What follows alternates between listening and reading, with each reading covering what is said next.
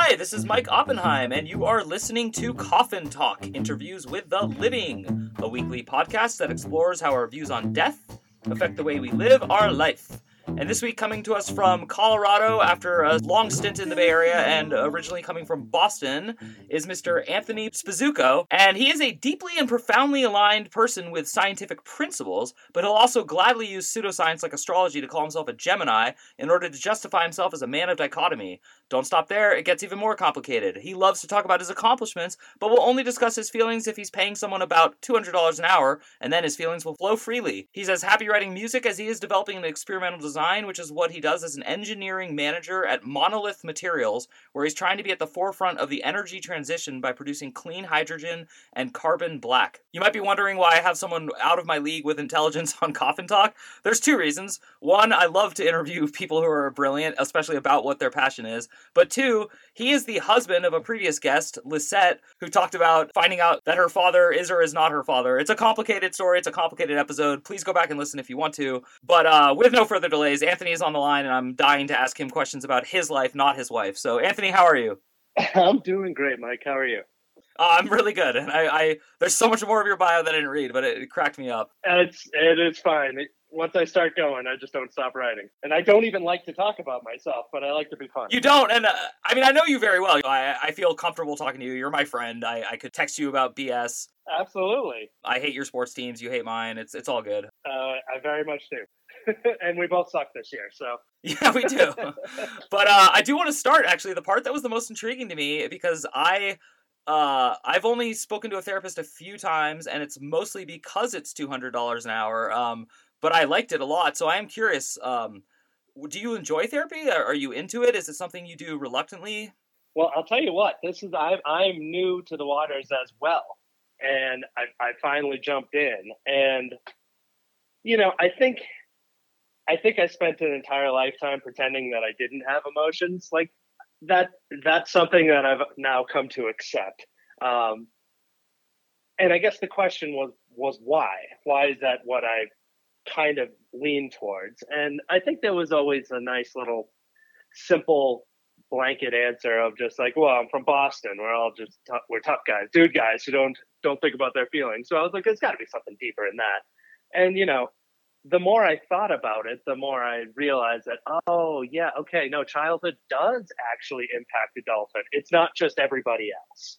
Like you can profoundly impact any human being, and it doesn't matter what their exterior is saying, but their interior was impacted by the experiences that they've been having as specifically children. And that's what I don't know why I had this belief that I was immune to, the childhood, occurrences. But the reality is I think I had a great childhood and I had great parents, which I think unfairly set it up in my head of like, what do I have to complain about? But thinking back now, and it actually helped talking to a therapist for the first time, my first session, I don't think the therapist said a word. Like I talked for 60 straight minutes. And it was funny because she was like, well, you're very good at talking about your emotions and your feelings. I'm like, no. You're just giving me an avenue to do it where I feel safe. Otherwise, I'm just going to go into a shell and not say a word. And I'll let everyone else speak. And what I've come to realize, and I kind of came to realize this through therapy, is, one of my skills and abilities to, everyone thinks I'm an extrovert. That's what I've come to realize. Everybody thinks I'm an extrovert, but I've come to realize I'm very introverted. I can be extroverted because I have this skill to listen to you, ask the correct follow-up questions, which makes it seem like I'm the one engaged in the conversation, but really you're the one talking the whole time. And so you think you're getting to know me. You think that I'm gregarious and charming, but I'm not saying anything of substance. And this isn't something that I'm proud of. This is something I'm realizing. And I step back sometimes. I'm like, I don't think they know anything about me. And I feel protected. I feel that I now almost have the upper hand of like, okay, they don't know any of my secrets or anything about me, but now I feel pretty confident I understand them, which isn't a fair two-way street, right? Like, I don't think that that's the way to be. It's just kind of what I think my self-defense mechanism from, an entire lifetime has formed into. I don't think you can define what direction, your personality is going to go, and it's going to be little perturbations along the road, the tiniest little, pebble that you stumble on that changes your trajectory by, a couple of degrees is enough to completely change the direction of your entire life, right? And yeah, and so I think therapy has been great. It is certainly expensive. That's one of those you have to just accept and just say, okay, the value of myself is more than the value of the dinner that I'd get instead. I can get that dinner later on. On that note, I'm actually curious, like, I want to posit it in like an interesting way. So, I mean, we're both like doing decent in life, and we have a family and we own homes. So there's like financial pressure to keep earning money, to keep that life, but we're not, in over our heads, nor are we like super fabulous jet setting rich people. So what would be like the cutoff point where you would no longer be able to afford therapy? And I don't mean like literally a financial number. I'm more interested, like, would you take the bus every day to work and give up your car to keep doing therapy? Or like where do you kind of see how important it is in that kind of level? That's a great question. Okay. So I do love convenience, but convenience is really just I guess it's just earning your way out of hardship, right? And the earning your way out of hardship can be a personal reward to yourself. It shows that you've accomplished something. And I think that's why a lot of people who eventually become middle class or rich, start looking down upon, the taking the bus. And it takes a certain sort of person who's reached that level to finally say, like, no, but that's you've earned this, and you once did that. And once what you did actually cut your teeth, that's what made you who you are. That's your actual personality, and you shouldn't soften up. So all that is to say, if it was between self-betterment and, taking the bus, which is a perfect example, I think, then it would be hard. I'll be honest, because I do like that convenience. And once you have a kid and everything is easier, but at the same time, I used to take public transportation all the time. I would absolutely go back if it's to make my mind right, if it's to make me a better person. But I think being, academically honest, it's not like it would be that like, absolutely, of course, I'll just give up all of these conveniences in life that I've earned along the way to make sure I'm becoming a better person. We should be honest and be like, that's gonna be a little bit of a tough choice. It's not gonna be a guaranteed choice. So I guess the threshold would be, the bus. That's a minor inconvenience. If you have to start saying things like, I won't be able to pay for my car payment, and therefore it's going to be more difficult for my son to get to school. Okay, now it's like, okay, I might have to come back to therapy at a later date. But yeah, I'd say that's the general threshold.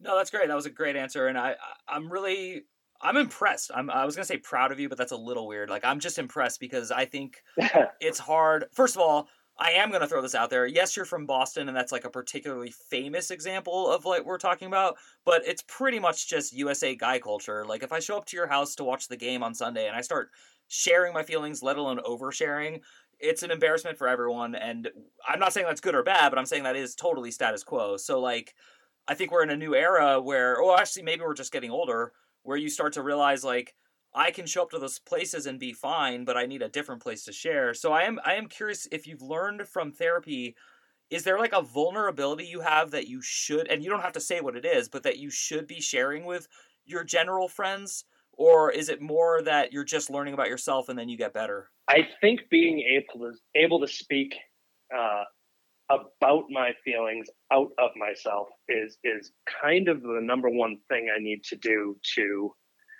alleviate stress and relieve the pressure bomb that's constantly forming. That is the pressure release, and it's something I'm distinctly incapable of doing. So understanding myself more is,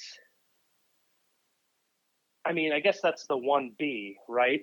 But I think just being able to say, no, I don't feel okay with what this interaction just was, because I do not like conflict. I am so against conflict.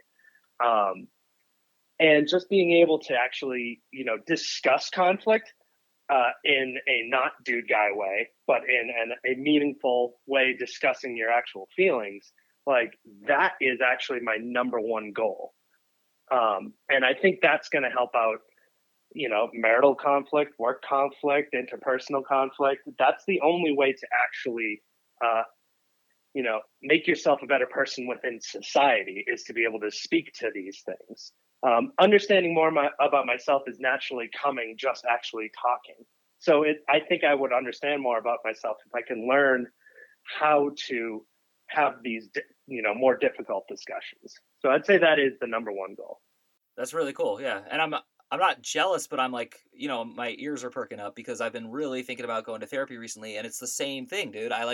I love my parents. They're awesome. I spend every Sunday with them. I go out and see them. I call them because I want to. Like, I would like invite my dad to go to something that I wouldn't invite some of my friends to go to. So like, it's hard to admit that, like, yeah, but like you still have unresolved issues from your childhood. Like, it's not their fault, but like they were parents and you're a kid. And so yeah, I think it's really cool to hear, because we don't share the same mind, but we're like-minded, and I get along with you, and I can see like how it can help. And especially when you talk about like conflict, because that's something I'm in conflict with an ex-wife who doesn't talk to me, which is a weird form of conflict. And then I'm constantly in conflict with like my ambitions versus like happiness, and how like the two don't really seem to ever meet. So you get what I'm getting at. Oh, ambitions are are the bane of my existence, and they are my only existence. Okay, so now we are a lot more similar than I thought. Oh yeah, and you know what I've come to find, Mike, is through therapy. That's where I'm starting to understand. It doesn't have to be the old trope of my parents effed me up. I don't think it is just that. It's also circumstance, right? And like for my situation, I was the youngest of four brothers, and my parents were very, very lucky. We were all extremely intelligent and did great in school, and this formed this natural competition within the family, and it clearly messed up each brother along the way, according to what position they were in the family. And me being the youngest has impacted my ambition, because nothing is ever enough. It always is. I accomplished this. Yeah, but my older brother did a little better on this one. But then a different older brother did a little better on this particular output. And then it's ending up in this situation where you have to be better than three, highly successful individuals in everything. And that's the way my mind started forming, of nothing is good enough because there still was someone I didn't beat, and I have to impress my parents and impress my family, because being the youngest one, I don't have quite as much of a voice as everybody else. So I have to earn my voice by being just as good as them and really beating them. And it became competition. And that is what my entire life has now become. And I think I can step away from the competition aspect, but I can't step away from the ambition aspect and feeling that nothing is ever good enough.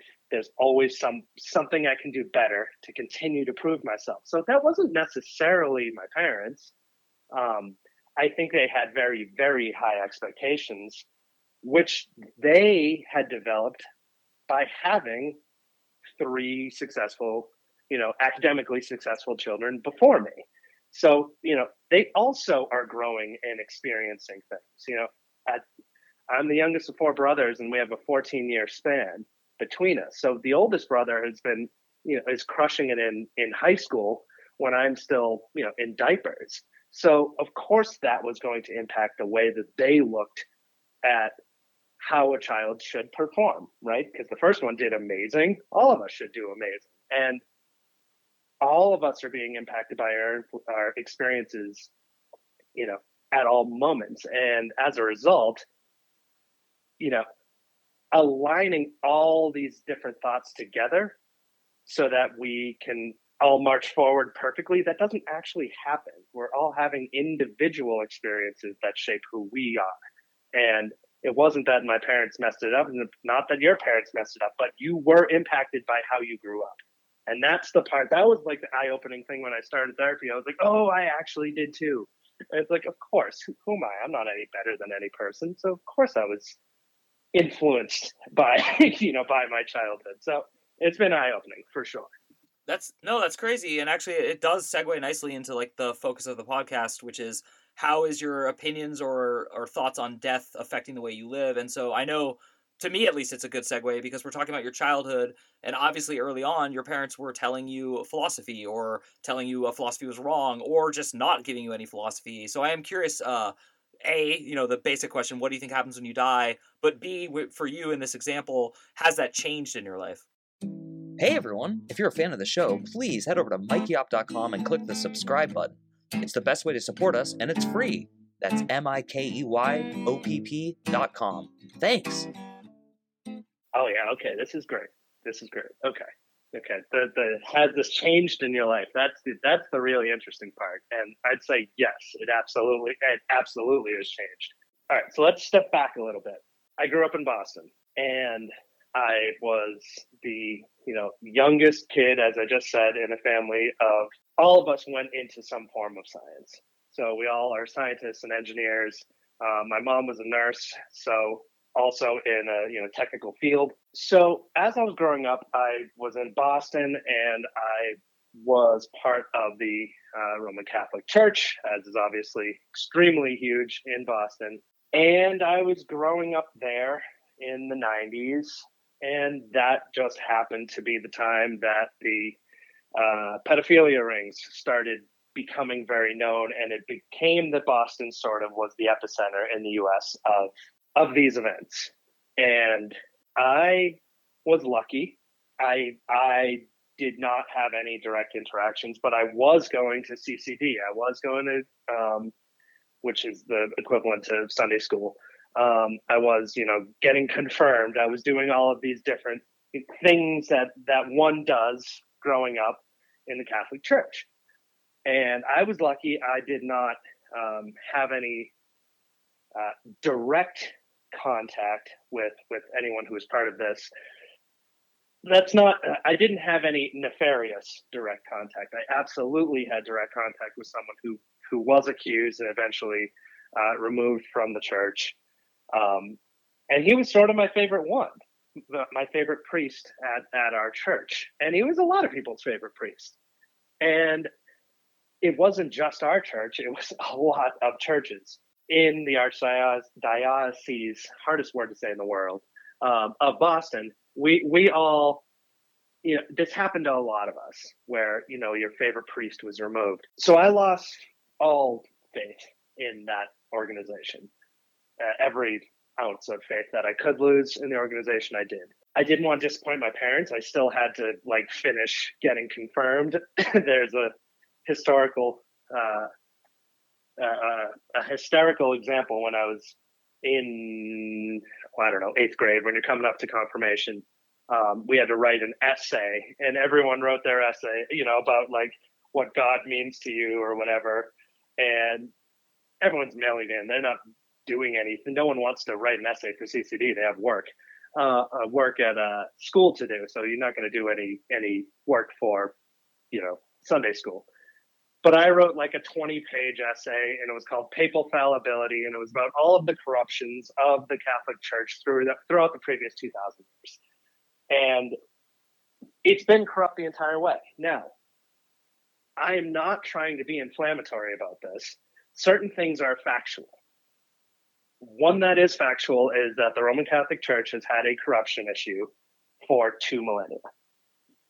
the level of examples are overwhelming of this, because power corrupts and absolute power corrupts absolutely. Everyone knows that. And the Roman Catholic Church for a very long period of time had absolute power. And there's not been an example of someone or some entity that's had absolute power who has not broke bad at some point. I'm getting into all this because, I lost all faith in faith completely. And I broke fully towards science. I'm a man of science, and science is the truth. And, I think that might have been based on some shock and hurt because of what I had experienced through the church in Boston. And it's such a horrifying thing to occur and so disgusting. And I'm just like, here's just another example of everything that's wrong with organized religion. And I lumped it all in. Not just the Catholic Church anymore. I'm going all organized religion. And I'm saying this is the source of all, this is the source of all warfare. This is the source of all unhappiness. All conflict is coming from organized religion. And what that is, being a teenager and going, black or white and not seeing the spectrum of gray, right? And especially when you're dealing with religion, it is mostly gray. Okay, so now I've made a decision that all organized religion is wrong. All of it is corrupt. I'm a man of science. Science is truth. Okay, so then I hold that for a decade at least. And I get my chemical engineering degree and I learn more about science, and it becomes even more clear to me. It wasn't until after I graduated that I actually started pulling back on this a little bit. And here's my stance at the moment. I would call myself agnostic at this point rather than atheist. And once again, everybody is entitled to their own belief system and opinions, and it is their right. And one could say God-given right. I'm not going to say God-given right in this particular context. But at least in the country we're in, this should be a freedom that we have, but we should have the right to that belief system. My stance on it at this juncture is that none of these organized religions are correct, and there's nothing wrong with that. Now, what do I mean by that? I think you've had extraordinarily brilliant people throughout millennia. We've always had beliefs in something bigger, but those beliefs are wildly different from each other. Between having, Greek gods in the sky battling over us, to one single entity that, depending on the religion, can be considered as being the same or not the same. If you're talking about God or Allah, you have situations where you have, Confucius or Buddha. Like, all of these are totally legitimate people to believe in. Absolutely. And if you believe in the tenets that they are teaching, then I think it's very important to live your life by such tenets if they are making your life happier and they're making you a better person.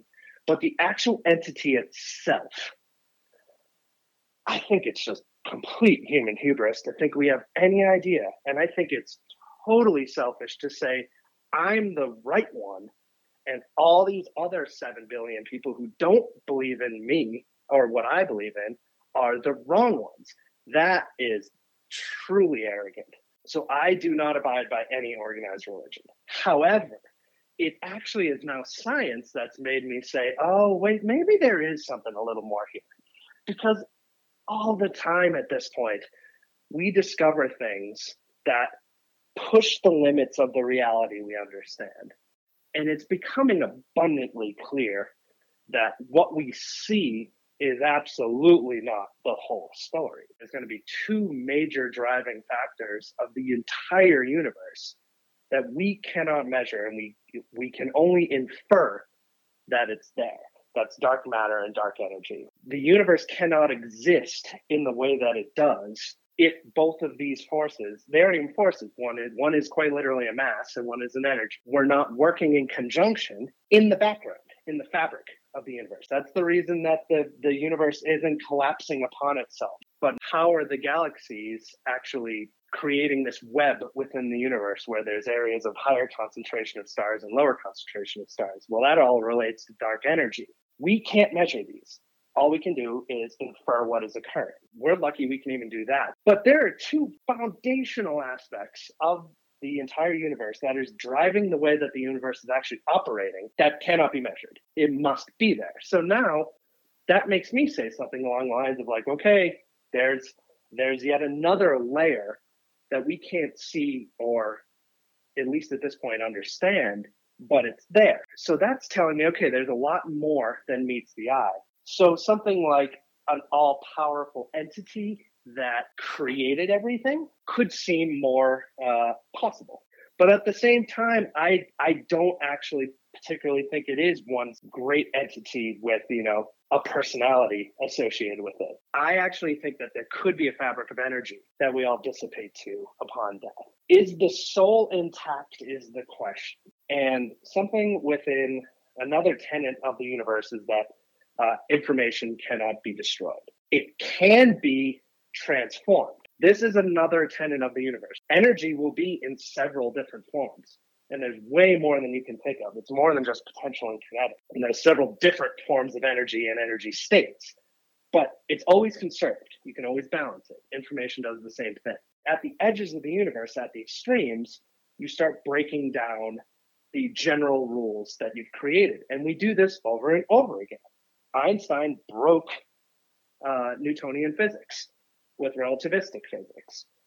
And both are absolutely unequivocally true at this point.